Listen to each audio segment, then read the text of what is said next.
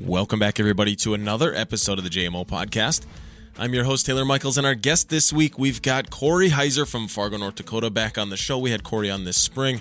A really great episode. When you're done listening to this, if you haven't already, go back to episode 174, I believe, and listen to the interview with Corey here a few months back. It's a really, really great interview. This one is definitely a little bit different. In fact, I think it's kind of the first of its kind, so to speak, here on the JMO podcast for me.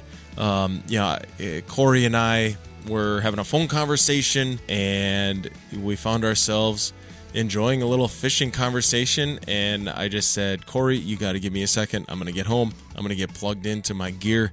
We need to record this conversation. So I don't think I've ever done a podcast, getting close to 200 of these. I've never done one so impromptu. I've never done one so unscripted that, I just wanted to record, our literal phone conversation with me just hitting him with some fishing questions, just off the cuff and things that were coming to my mind. And you know what? It might sound similar or similarly prepared as other ones, but believe me, it was not. This was 110% impromptu, and I definitely surprised Corey with, letting him know that I wanted to record this conversation. And so, yeah, very, very enjoyable, I guess, in that way, to be honest. And we just had a great conversation that is a pretty rare conversation, I believe. Corey is a high-level professional walleye tournament angler. If you're not familiar with him already, but he fishes the NWT, and he's been in the industry a long time. He's fished all the high-level circuits over probably the last 20 years. And, fishing the NWT, I was talking to Corey, and he was talking about that this last tournament that was down on Francis Case Reservoir, Missouri River Reservoir, down in South Dakota, was one of his worst finishes of his entire career. And I was asking him some questions, kind of just about it. But you know how when you're talking to somebody after a big loss, you definitely don't want to, kick them while they're down. And I think that's why, really, in the industry, conversations like this are probably pretty rare, at least so close to a loss, just where it's just the wounds are still fresh. And we talk about some of the things that we've done wrong in hindsight and what we've learned from them as anglers. That's true whether you're a tournament angler or not. But in this case, Corey just got home. I mean, his boat trailer's still wet from this tournament, and he had some interesting things happen in his preparation and pre-fish for this tournament. And then on tournament day, it was a totally different story. And there's just a lot that we can take away from Corey's vulnerability in this conversation, and him sharing his tournament experience, of his pre-fish and then his tournament that led him to, one of his worst finishes of all time. But there's so much more to the story. I am just really stoked that Corey was down to have this conversation after a loss, and it's amazing just how fishy this conversation gets, and how much this is the real learning. This is the real, the mindsets and the emotional roller coaster of fishing in general, much less competitive fishing, that we can all relate to, we can all learn more from. And Corey's just got excellent life lessons, fishing lessons that come out in this interview, and I couldn't be happier from it. It definitely got a new spin on a lot of the things that we already talk about here on this show, and Corey does a phenomenal job articulating this stuff. And I'm just really appreciative of his time and his willingness to talk about this tournament so soon after. But a great interview. Obviously, this interview, or this intro, is kind of getting drug on, but really appreciate Corey Heiser's time talking about a tough tournament finish and everything that goes into it, and then in hindsight, what we're hoping to take away from it and learn and just improve upon ourselves moving forward. We can all relate to that. We can all take away some stuff from a guy like Corey sharing these things. So let's get into it. Corey Heiser, tournament fishing. Let's do it. This episode of the JMO podcast is brought to you by the CT360 from Brew City. The CT360 is a low-profile, heavy-duty pole mounting system made specifically for forward-facing sonar. The usability, the ease of installation, the CT360 can be installed on a rail, on a track system, it can be fastened right to the gunnel, and the durability made out of nothing but high-quality materials is what sets the CT360 apart for Brew City. For more information, head to brewcitytms.com. That link is in the description of this podcast.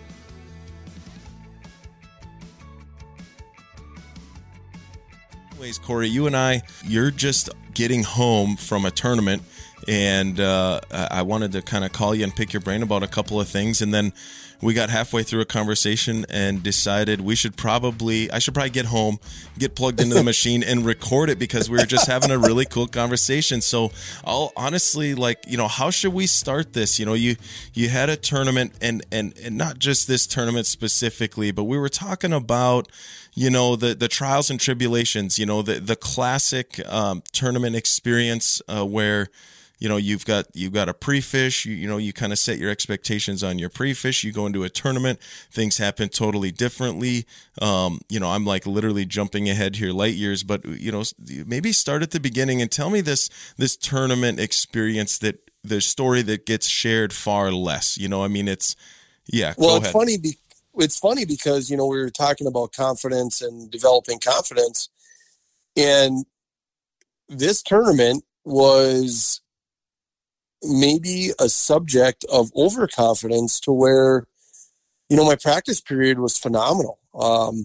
And when you have phenomenal practices and you start to get dialed in to maybe just programs or a couple presentations, what it does is it starts to close in your instincts to where, when we start practice or you go out fishing and you're trying to find them and you have this open mind and your instincts and you trust, 20 some years of tournament experience. This one actually was the opposite, where we got dialed in. I really felt confident. We're using our active target forward facing sonar to locate fish in some bays, and literally using glide baits and spoons. I legitimately couldn't keep the fish off. And we also were trolling bouncers over the top of the trees. But where I'm going with this story along is, as the practice kind of laid itself out, by the end of practice, I sensed a dwindling bite, but had a really hard time of making adjustments and almost throwing away what I had learned to start over. And I think that's the interesting part of the conversation is sometimes when you get so dialed in, you lose the ability and the openness to just trust your instincts. And that it really snake bit me at this last event. And, prior to us recording, one of the comments I made is like, this was one of the worst tournaments I've had in a long time.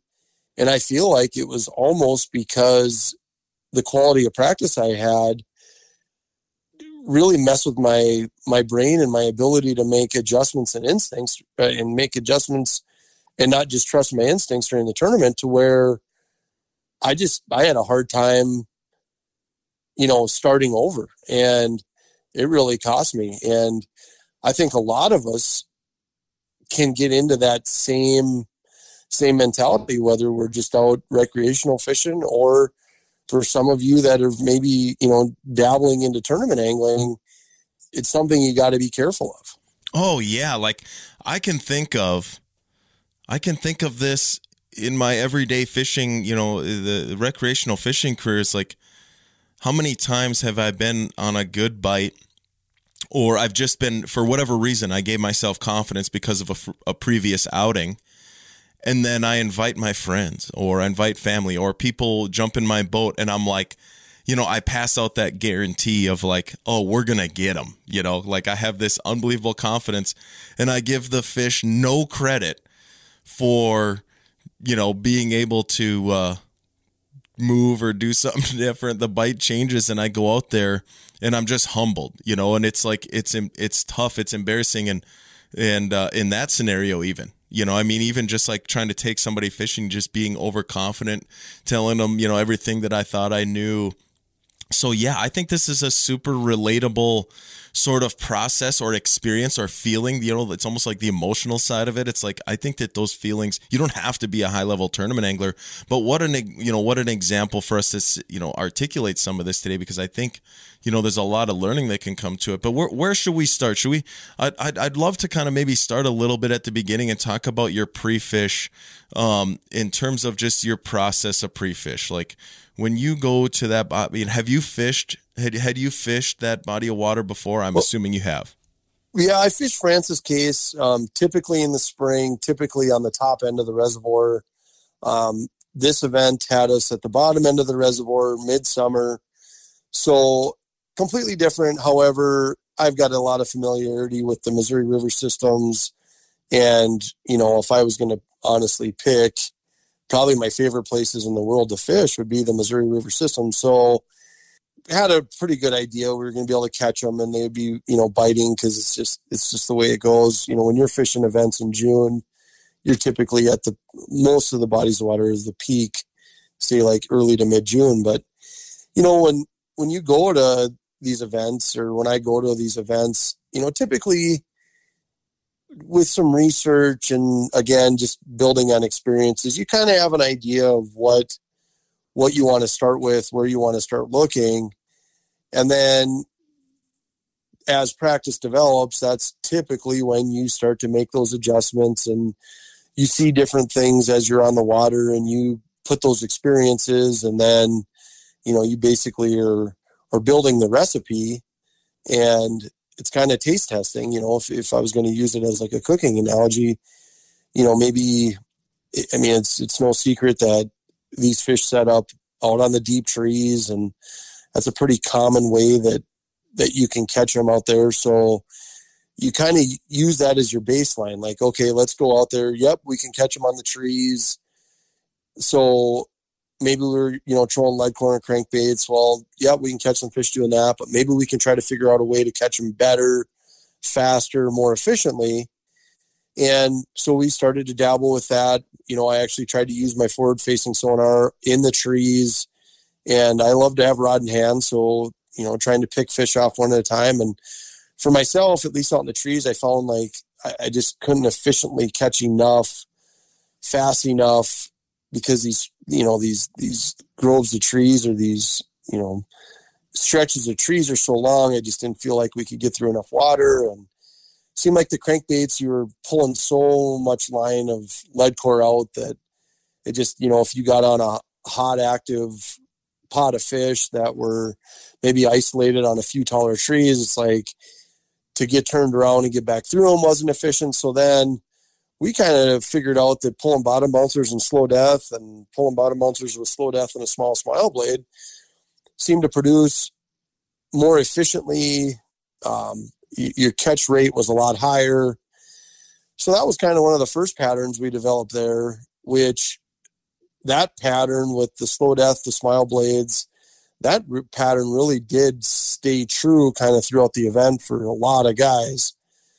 But what's interesting about that is we had actually kind of dipped into a lot of these big creek arms and fingers off the main reservoir, especially the Missouri River reservoirs. They hold a lot of fish. So we started to kind of look in there, and next thing I know, I'm in the middle of some of these creek arms and bays, anywhere from 16 to 25 feet, staring at these suspended fish that are anywhere from 5 to 10 feet off the bottom.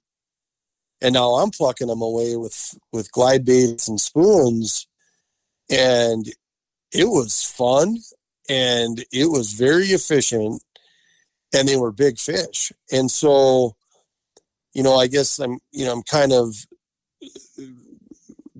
summarizing what the course of 5 days taught me, but it was pretty evident to me that I was going to have a good tournament either fishing in the back of these bays with forward-facing sonar and just trusted my electronics. You could drive through, mark some on your side imaging, and then as soon as you put the trolling motor down and looked at them with forward-facing sonar, you realize there was more of them, and you realize that they were high.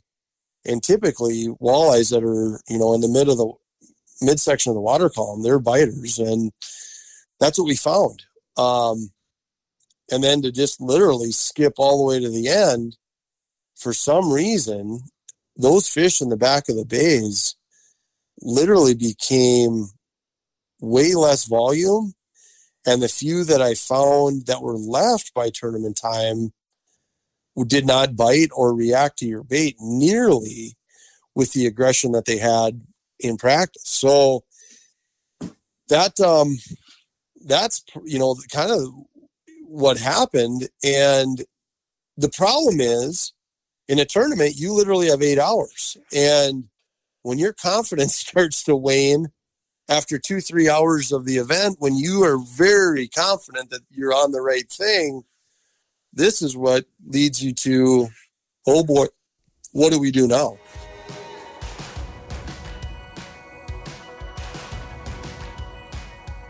This episode of the JMO podcast is brought to you by the CT360, made by Brew City. The CT360 is a heavy-duty, low-profile, very versatile pole mounting system made specifically for operating forward-facing sonar. This is a very durable product made out of high-quality materials, very versatile and easy to use, as well as easy to install. It can be incorporated onto a rail system or a track, or just attached directly to the gunnel if you know exactly where you want it to be. For more information on Brew City's CT360 pole mounting system, head to the link in the description of this podcast. That is brewcitytms.com.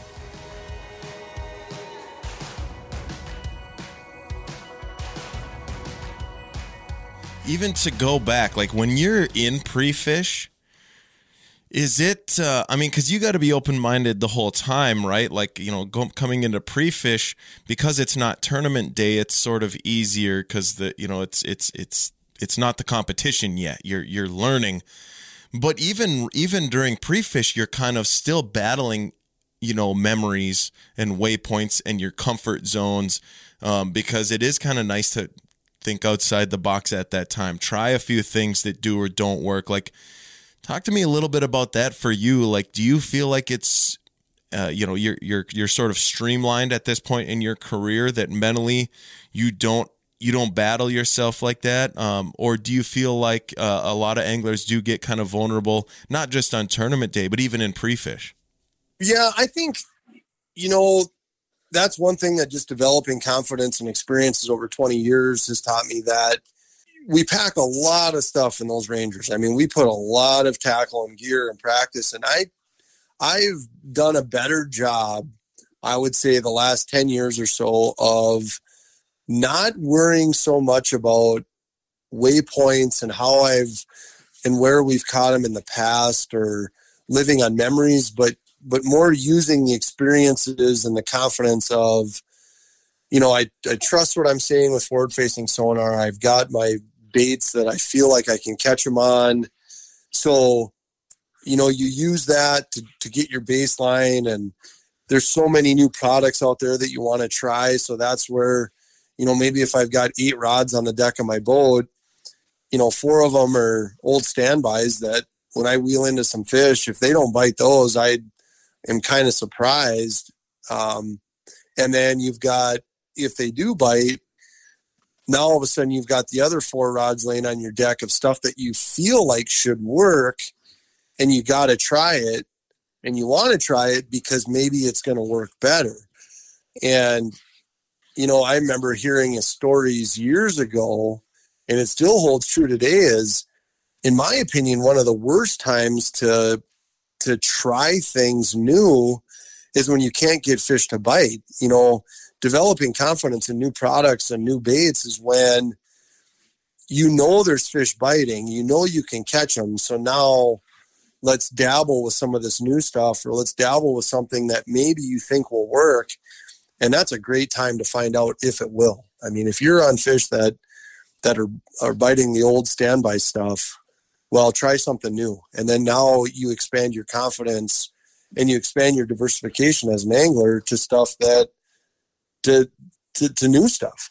Like in pre-fish, what percentage of the time do you feel like, and it's situational, but if we look at like a bigger picture and we lump it all together, what percentage of the time do you feel like when you're on the water actively trying to learn something or pre-fish for a tournament, are you throwing something new in some sort of way? I mean, it's a high percentage, and I don't know if I could put a number on it, but I can tell you every day that I'm on the water, I'm trying to expand my experiences. Like, for example, this is just even yesterday, I was out on Ottertail, and I'm out here all the time, and I have my, standby stuff, but I had 3 brand new baits that haven't even been released by Berkley yet, trying to see if I can get them to bite in that particular situation. So, I feel like I'm trying new stuff or new areas every day, a portion of my day. Because that if you can develop those experiences, the next time you're on the water, the next time you go to a new place, it's just something you can add to your repertoire or to your arsenal of things that you can do. Because I've seen it many times where the new thing that you try, the new technique, maybe the new area that you fish, all of a sudden completely dominates the old standby. And now you look back and you're like, yeah, now all of a sudden I'd feel like if I face these situations again, this is what I'm going to turn to. Maybe the old tried and true, what I thought was really good, I found something better. And so, I think especially as competitive anglers, we're always looking for that next thing, whether it's maybe places we haven't quite looked for walleyes enough, or maybe it's a new way to present a new bait. It's such a wide, platform to try and discover new things. And it's funny, as long as we fish, I still feel like the ability and the ways to catch walleyes is there's so much out there. So, you kind of want to be on that leading edge, because if you can be on the leading edge of that, that's how you're going to separate yourself again and maybe get a leg up and have a better opportunity to win another tournament. Yeah. Oh man. Like I write, I have like a journal, I'd call it a diary, but that kind of sounds, sad. But like I write these ideas down all the time, like, and it's not just ideas I think will work. It's like I write down the things that I think I'm doing wrong, just to try to, maybe just like, writing it down, or, it's like using all my senses to just sort of try to come up with a solution or a better idea, just like you say, like sometimes the old standbys, do you feel like the old standbys, you feel like sometimes these fish just have pressure and they've seen some of these baits before, that kind of a deal? Or do you feel like the old standbys just get sometimes replaced by the new technology or the new stuff because, for other reasons? It's just another application, whether it's, the opportunity at a more attractive cadence, or it's just a more attractive bait. Like, what do you feel like makes a new bait an upgrade from an old standby that we've been catching fish forever? And I think, again, that's a huge open-ended question with just a giant can of worms, because, especially like I'm fortunate to work with Berkley, and they have scientists, and so they're constantly doing a lot of that, work in the lab, so to speak, to where, okay, maybe, for example, like Ottertail, I'll pitch a lot of 4-inch power bait minnows. Well, historically, white, chartreuse white. Well, you start to look at some of the new baits and you're like, okay, or maybe a different color. And it's like, they come out with a new color and you're like, well, wow, that thing really, really makes a lot more sense now. You know, like, for example, they came out with this, it's called Shiner color. It's a kind of a gold, but this spring I was catching them on 4-inch gulp like I always do, and grabbed out this new color, and it was like the catch rate went way higher. And it's like, okay, it was just a color thing. You know, maybe you're still presenting it the same way. But I'll tell you one trick that I like to do, and you had mentioned taking your buddies out and we're going to catch them. A lot of times, if I can take people out, I will give them the bait or the presentation that I'm most confident in. And if we can catch some fish, that's when I immediately grab something that I'm not sure if it'll work. You know, before I had left for Francis Case, we had caught some fish on bobbers. And so I gave a couple guys that were with me the bobber rods, but then I continued to just pitch soft plastics just to see how those fish react, and then how maybe I can catch them faster, maybe I can catch the bigger fish, but all the while kind of having your par level set with the old standby. And again, I think that's a quick way to develop confidence in new things, but you've got to be willing to maybe get outfished a day or two. You know, that's going to happen because, you know, if you're trying new stuff, you maybe will struggle with it, you know, and then bouncing through. And one thing that I guess I would tell a lot of the listeners, most guys go out with 1 or 2 fishing poles for themselves. And one thing I recognized a long time ago, none of us like to cut and retie. I like to carry a lot of rods for myself because it helps me change quick. You know, then I'm able to bounce back and forth between something that's maybe old, maybe tried and true, and then a few rods that are tied up with some new stuff or new ideas that you can try just to balance out your day. So, you know, maybe the very long answer is I bet I'm trying new stuff 30% of the time. I feel like this is true too. It's like, you know, in some cases, it's probably important to be trying new stuff because it validates, you know, even if it doesn't work, whatever's not working it kind of validates or contributes to the overall confidence that the old tried and true, or, you know, for example, hypothetically, you know, it contributes to that confidence that you're building, you know. 100%, you know, because then you will develop like, okay, well, yeah, this bait, this way that this cadence that I'm fishing in this scenario is working, but maybe this different cadence with a new bait, it doesn't. But okay, so when I go somewhere new and I see the same situation play out, now I don't have to grab the thing that I've already tried because I have the confidence that it's not going to work. So now, you know, you kind of pivot the other direction, and then you find a new scenario and you grab that new bait because of the way you've seen it come through the water.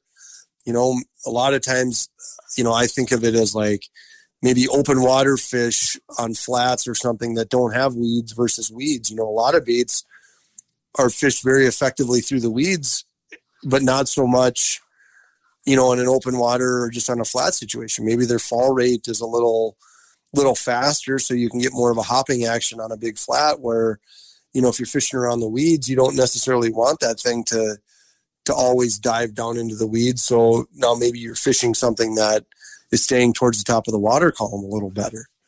So, you know, those are just different ways that I try to attack some of that stuff. Oh, yeah. So, you know, in this kind of, we're depicting, or, you know, we're coloring in this big picture of like this tournament experience where you figuring these things out in pre-fish, or you're putting a pattern together in pre-fish. But as we get into like tournament day and you're going through that, you know, you're entering tournament day with, you know, with confidence in what you put together.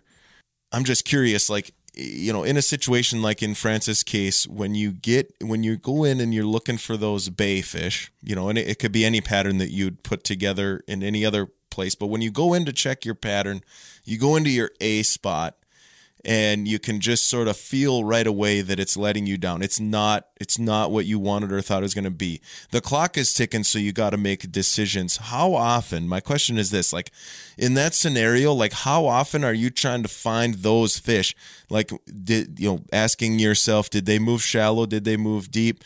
Are they somewhere where you can look for them? Or do you go right back into pre-fish mode and you're like, you know what, this pattern ain't going, we got to get out of here? Like walk me through some scenarios where, maybe that's, something we could break down. Yep. And I think that's the tough part of being a tournament angler. And when you have good tournaments, that clock or that ability to recognize those changes is the difference between having a good tournament and having a poor tournament. And, in Francis' case, I just had it so ground in my head that they were going to bite. And even after they didn't, I spent way too much time basically trying to force the fish to do what I wanted them to versus making that quicker adjustment and realizing, hey, that's not going to work. That square peg is not going into that round hole, no matter how many times I pivoted around.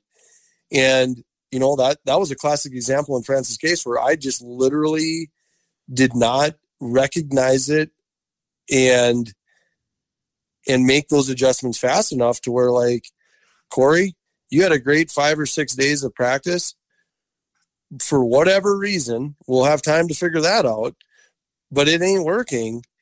And I just could not get into a rhythm of forget what you know and start over. And again, when you got an 8-hour clock and that doesn't, that you got to take into account you're running around the reservoir, and it's amazing how fast that clock goes, and you just simply run out of time. And that's kind of what happened to me, is now all of a sudden these practice days when you're kind of nonchalantly trusting your instincts, now all of a sudden you get down to 5 hours left in a day and you don't hardly have any fish. It's like, how do you get out of that mentality? And good tournament anglers or guys that have good tournaments, they're the ones that can recognize that and make those adjustments quicker.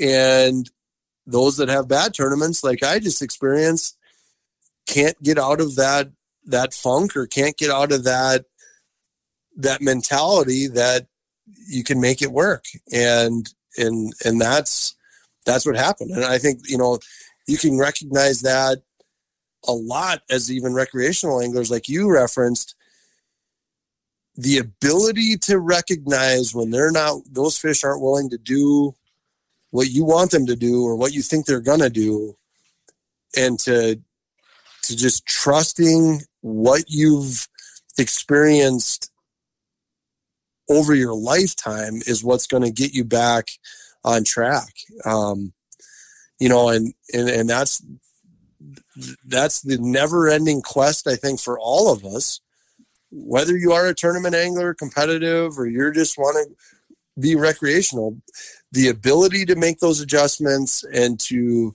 be able to pull the plug on what's not working and get to something that is working is what either makes you have a good tournament or makes you have a good weekend and produce some fish. And if we had a concrete answer on that, we'd all be tied for first, Right.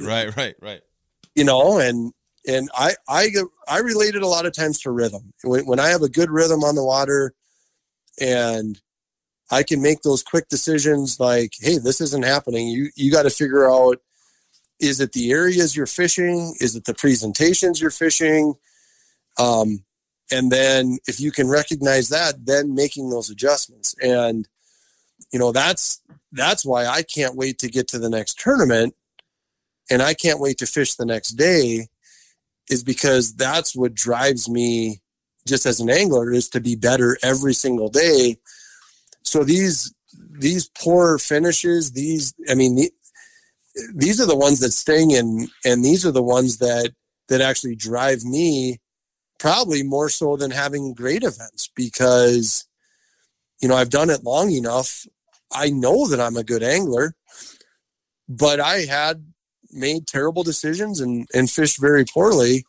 And I guess at least I can look in the mirror and go, well, yeah, you didn't do very good. You're going to have to get back to your roots and figure out and make those self-adjustments on how to do it the next time. How often do you just want to stay for an extra day or two and just figure it out? Like, just try to figure out what you maybe didn't know, or figure out what eluded you in that tournament, just so that, you know, maybe just for peace of mind, or maybe just for the actual knowledge itself, like in case you ever go back there. Does that ever cross your mind? Well, the one thing about tournaments that you're fortunate with is after the event, most of the anglers are talking about what they did, how they did it. You can listen to the leaders up on stage. You can have a conversation with them. So you always can learn something after the event. And definitely, I would have loved to have stayed at Francis Case for another day or two, but I have a pretty good indication what I overlooked and what I missed. And it became pretty apparent just in watching the results, you know, seeing where guys had been fishing and understanding what they had done. I mean, literally, I just feel like two things in self-analyzation after Francis Case. The Bay thing blew up. I don't know why still. However, I knew that blew up. The tree thing, I just didn't have enough time, I don't think, to get through enough sets of trees to find the active biters like I needed to. Part of the reason of that is because I had stalled myself out in the bays too long. But the thing that I had overlooked and missed, and we seen some of it, but didn't probably put enough of the pieces together, is just traditional shorelines and steep breaks on shorelines were holding fish. And again, I know in hindsight, it's pretty easy. If I could do that tournament over, I would have focused way more time on just traditional shorelines and picking out the better fish on some of the better shorelines. And I don't think they would have been that tough to catch, to be honest with you. The very limited time, we had a couple, we call them scramble spots. I had a couple scramble spots where I scrambled up fish at the end of the days and caught them at a very high rate. And it's frustrating because it's like, yeah, if I would have spent way more higher percentage of my time fishing that type of water, I know my catch rate would have been phenomenal and I could have got the right fish doing that. That was the adjustment that, you know, I overlooked and just didn't make. Right on. So, you know, and again, we could sit and pick apart the fishing, like, you know, detail by detail, but for the conversation that we're having, and we're talking about that less popular, you know, conversation that most tournament anglers don't care to really go this in depth with. So I appreciate it. But like, you know, the failures and like figuring out, being really self-aware of, you know, some mistakes and improving them next time. Like when you look back on a tough finish like this, is it the fishing that bums you out, or is it getting back to that mindset and that strategy? Do you know, are you more maybe in regret, or do you feel like the bigger adjustment for you going forward is more just, you know, gosh, how come I didn't realize that was blowing up? How come I didn't make my decisions quicker? You know, not so much the detail of it. Like walk me through that. Like how much of your, you know, the emotions really go into the actual fishing itself versus the mindset? I think at this level, it's mindset. It's all mindset. You know, people talk about execution, but I believe most of the time, the execution is a mental execution of how did I let myself fall into this trap? You know, I know better. When I'm sitting in my office, when I'm sitting in my pickup driving home, I know better. And it's how do you keep your mindset from letting that happen again? You know, how do you, you know, for me, a lot of times it's like, I feel like your practice dictates a lot of that. And so you go, okay, at what point in practice did we make did I make the mistake of falling into the trap of this is the deal and, start closing in and start letting your instincts go away. And so I think that's the big lesson is it's the mindset of that gets developed during pre-fish. And when you're in practice, making sure that, again, you turn over every rock and you spin on through every weed and you make sure that you don't miss something. I've prided myself a lot in my career of not missing much during a practice period. And this was one of those times that I missed. I missed literally the best way to catch them and to catch the biggest ones. And those are the ones that you just have to look back and go, okay, how did that happen? Where did that happen? Because even getting on the Bay program was honestly, it was a great job in practice because I had expanded, I got that figured out, but then it's almost like I stopped. I stopped at that point where you need to keep pushing yourself no matter how good it's going, that there's more out there. And, I guess that ultimately at the end of the event, that's the part that you go, okay, well, we can't let that happen again. And how are we not going to let that happen again to ourselves? Because that, you just can't afford to do that, and, we laugh because when you go out recreational, you might have 3 or 4 buddies that are keeping track and you have that embarrassment. But when you have thousands of people watching and your fans following you on social media, and I always chuckle because you have a great event and your phone blows up, everybody's texting you and calling you and saying what a great job you did. Well, all those same people are watching when you crater. And I think that's maybe one of the hardest parts emotionally and mentally is like, I'm the same guy and those same people are still watching and they just watched you crash and burn.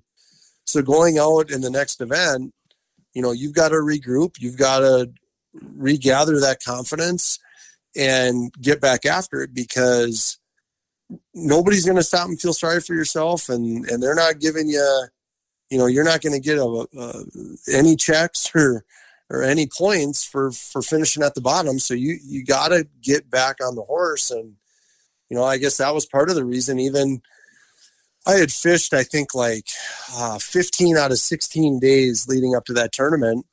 I literally took a day and a half off down at Ottertail and got back on the water yesterday just to, again, try to find the rhythm, try to trust what you're looking at. And then the first couple fish you get following an event like that, you're like, yeah, I still got it. I just, yeah. It's like taking a shower. You got to wash that. You got to wash that big L off your back. Yeah. Oh, yeah, I can. Yeah, for sure. But yeah, I think, I mean, I'll bring it back to this too, is I can relate these things probably easier than a lot of people, but I try to articulate it like, being relatable to, a tournament angler is going to listen to this and have totally relate. And it's going to be able to, hopefully, level themselves up and be able to reflect on themselves even more critically and continue to grow as a tournament angler. But even, so many listeners, they're not tournament anglers, but man, like we all have that experience where we put pressure on ourselves or we're competing with the fish. Or for me, like I don't fish tournaments regularly at all. I probably haven't even fished enough of them to even say I ever have, but it's like I try to fish with a tournament mindset. Just personally, like when I go out fishing, I like the idea of, I'm constantly trying new things. I'm trying to figure out not just the main bite where I get the most bites, but I try to find big bites.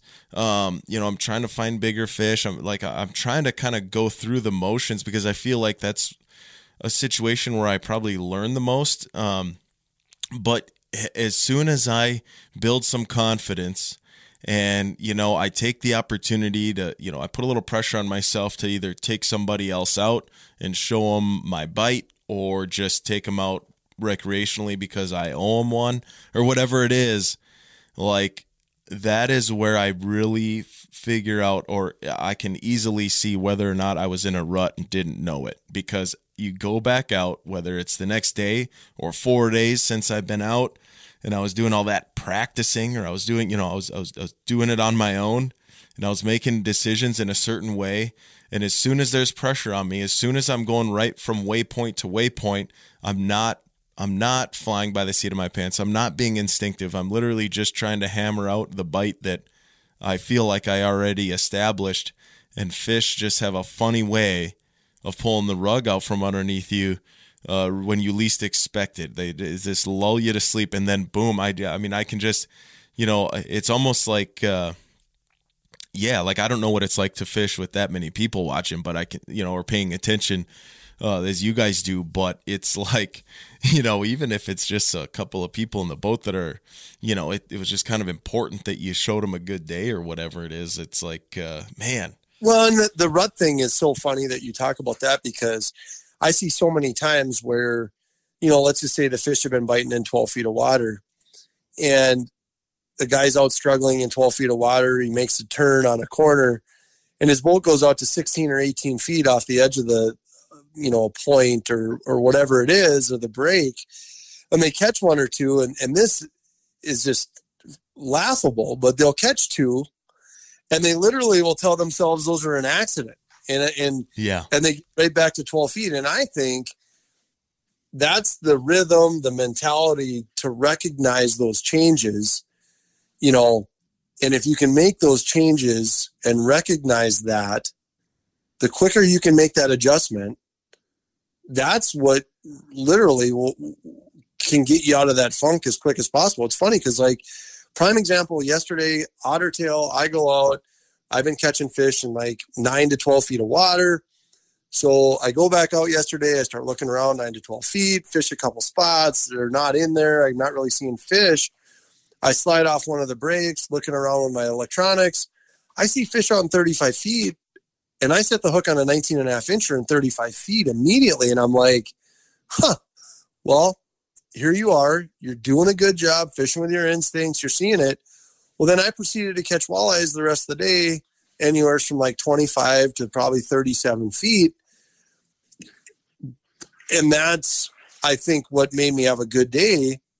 And that's where right away I'm hoping I got out of the funk. So I'm like, yeah, you're fine. You're fishing your instincts again, and you're just trusting what you see, and then try to piece the picture together. And it was, it was easily recognizable to me just with my electronics yesterday that a lot of those fish that I had been catching up shallow or had voided, in the last 2 or 3 weeks I've been gone. And now I was able to find some quality fish out deeper, and it's making just those adjustments. That's what salvages you from being, hanging your head to, yep, I can still do it and I can still figure it out. Yeah. Yeah, and it definitely is reassuring to the rest of us when a seasoned veteran like yourself can talk about it and admit that it still happens, because it's such a regular thing in my life that, it's like, I'm working towards the light at the end of the tunnel of getting better. But, if it happens to guys like you too, then I do sleep a touch better at night. So I guess I can appreciate that. Well, Taylor, if there's one thing that having a bad tournament, if I'm glad I could brighten your day. No, yeah. But it is, and I think we talked about that a little bit before. Is like, it's so easy for us to beat our chest and to feel so good when we have great events and everybody wants to talk to you. And yeah, it feels great. But there is a great story that we don't all have it figured out. And we're out there, trying to make it happen. And we do have tough days. We have tough events. And there's a lot of humility in chasing walleyes. And I keep wanting to say this every time you're telling so many stories, but I don't know how many of you guys have actually looked at a fish, but they have fins on them, which lets them swim. And when they can swim, you got to go find them. They go swim. And, it's a great experience. And as hard as it may be, it's almost a therapy session to be able to talk about it as well, because, I'm on this podcast going, okay, I had a bad tournament, but here I am, like, there's things that I did wrong. I could admit it. I can talk about it, and it's going to help me, be more successful going to the next event, which I need to have a good finish at. Yeah. The old saying of like, well, 80% of the fish or 90% of the fish are in 5% of the water or 10% of the water. I think Forward Sonar is teaching us that 90% of the walleyes out there are doing whatever the heck they want.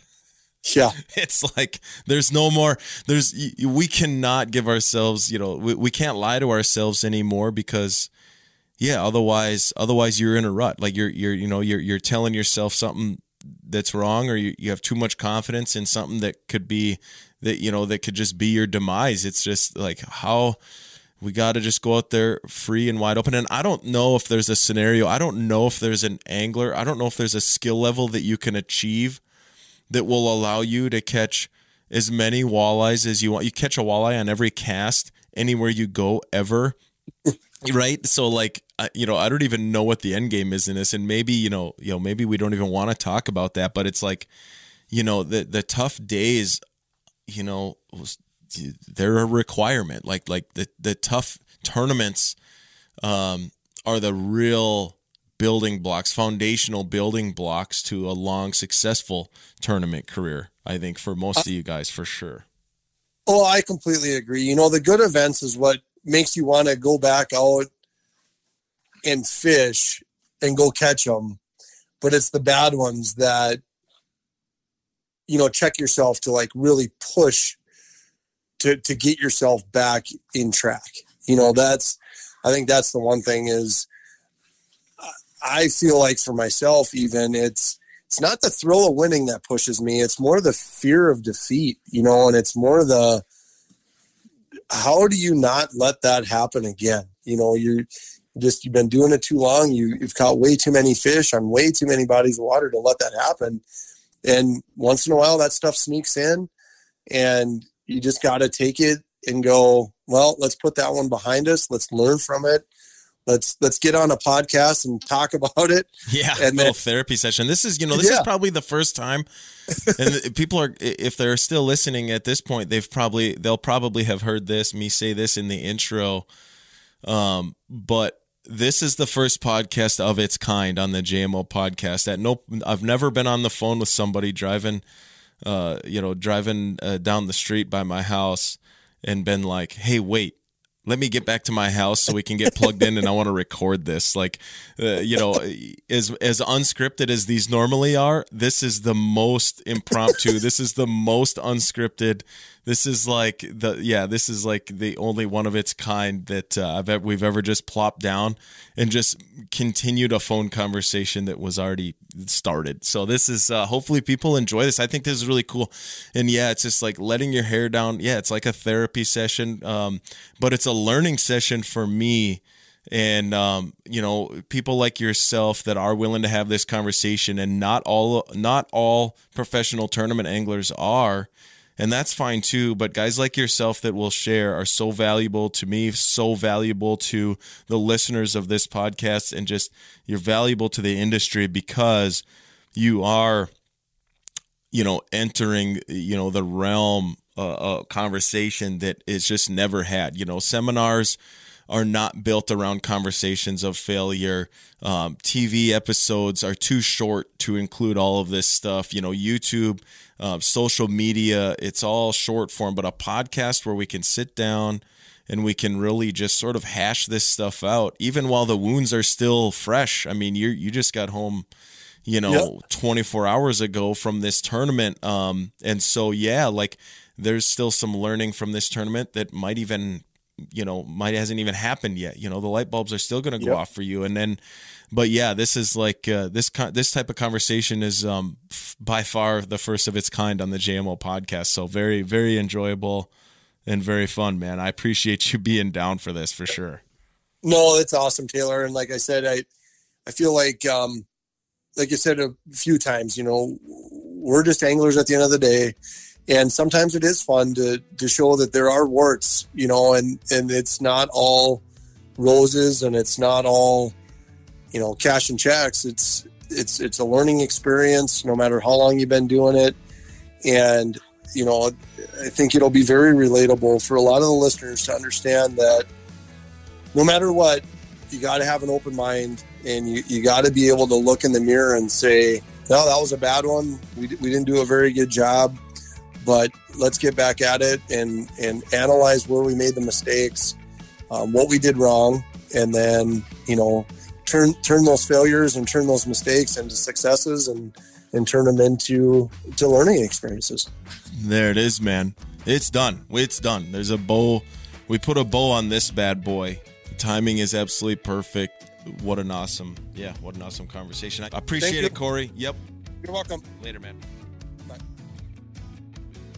This episode of the JMO podcast is brought to you by the CT360 from Brew City. The CT360 is a low-profile, heavy-duty pole mounting system made specifically for forward-facing sonar. The usability, the ease of installation, the CT360 can be installed on a rail, on a track system, it can be fastened right to the gunnel, and the durability made out of nothing but high-quality materials is what sets the CT360 apart for Brew City. For more information, head to brewcitytms.com. That link is in the description of this podcast.